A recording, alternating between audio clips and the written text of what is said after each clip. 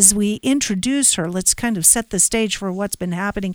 We've been seeing a number of protests, anti-government protests in Israel because of changes that are being implemented by Prime Minister Benjamin Netanyahu, or at least it's a plan to implement these. Inez, first of all, welcome to the show. Thank you for having me. So let's talk about the plans, very contentious by Netanyahu to overhaul the legal system. What's he planning to do? Yeah, so we should point out this is the most conservative government that Israel has ever had. This is the first time that the ruling coalition is so far to the right. There are a number of hard right, far right, ultra-Orthodox, ultra-religious, ultra-nationalist members of parliament now that do hold quite a bit of power, and they're trying to push through right now a judicial reform. So really an overhaul of the judiciary. The most concerning part of it is a law that would give the Knesset, which is the Israeli parliament, the power to overrule Supreme Court decisions, and that would effectively undermine the Supreme Court's ability to strike down laws that it considers unconstitutional. And so the fear is that could really, do away with the checks and balances that are in place, that it could give the ruling party too much power, the power to do whatever it wants and pass whatever laws it wants. And so protesters on the ground are really worried about the future of their country and the future of democracy in Israel.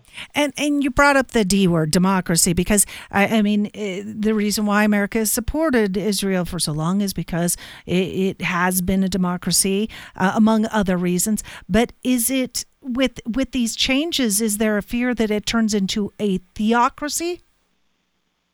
Yeah, and I'll tell you, I was in Israel last week. I covered some of the protests on Wednesday, some of the protests on Saturday. We saw a massive protest on Saturday in Tel Aviv, hundreds of thousands taking to the streets. And protesters will tell you that one of the things they've been chanting is, no to dictatorship. And that is, they'll openly tell you they're worried about democracy, that they're concerned that if this judicial overhaul passes, that then the ruling party, and these ultra-Orthodox, ultra-religious, ultra-nationalist figures will be able to pass laws that will, not only be bad for democracy, but could also worsen tensions in the country. There of course have been tensions there between Israelis and Palestinians forever, but there are some real concerns that, such laws and such a far-right government in power could exacerbate that situation, and then that those laws could make everything even worse. And we're talking about that could lead to increasing fighting or attacks on both Palestinians and perhaps Jewish settlers who are overtaking some of those Palestinian areas. Let's talk about Netanyahu. Is he emboldened by the government he leads? Is that what's leading to this increasing swing to the right?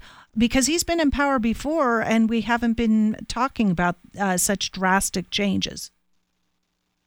So it's interesting that the politics going on right now within Israel. So he is a figure who's been, more to the center, I'll say, but he, in order to come back to power, had to form this ruling coalition with these far right figures, and so he's in a tricky position because even though he might not personally necessarily agree with some of these far right positions, he kind of has to work with these far-right members of parliament. And so, for instance, a good example of the position he finds himself in, where he's kind of torn between these far-right elements and then, the more moderate elements, and also the U.S. as well. He wants to keep the U.S. happy, is recently, so just last weekend, there was a horrific situation where hundreds of Israeli settlers stormed a town in the West Bank, the town of Hawara. They set dozens of Palestinian homes and cars and businesses on fire. Over 360 Palestinians were injured. One man was killed.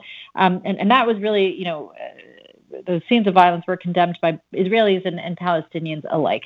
Netanyahu so then you had a minister, the finance minister, Smotrich, who's one of these most extremist parliamentarians. He came out to say that he said that he thought the town should be wiped out by the state of Israel, and so kind of exacerbating the tensions there. And obviously, those are horrific comments. Netanyahu did not come out to publicly disavow those comments. The State Department, the U.S. State Department, even came out to say that those comments were disgusting and repugnant, and they called on Netanyahu to publicly disavow his finance minister's comment.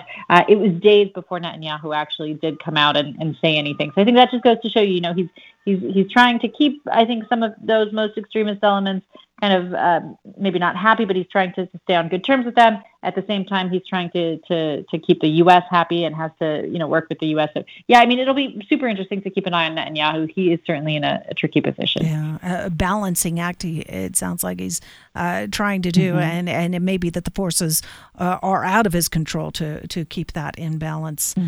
All right. Inez de la Cuetara, ABC News correspondent, reporting from Paris this morning. Thank you. Thank you.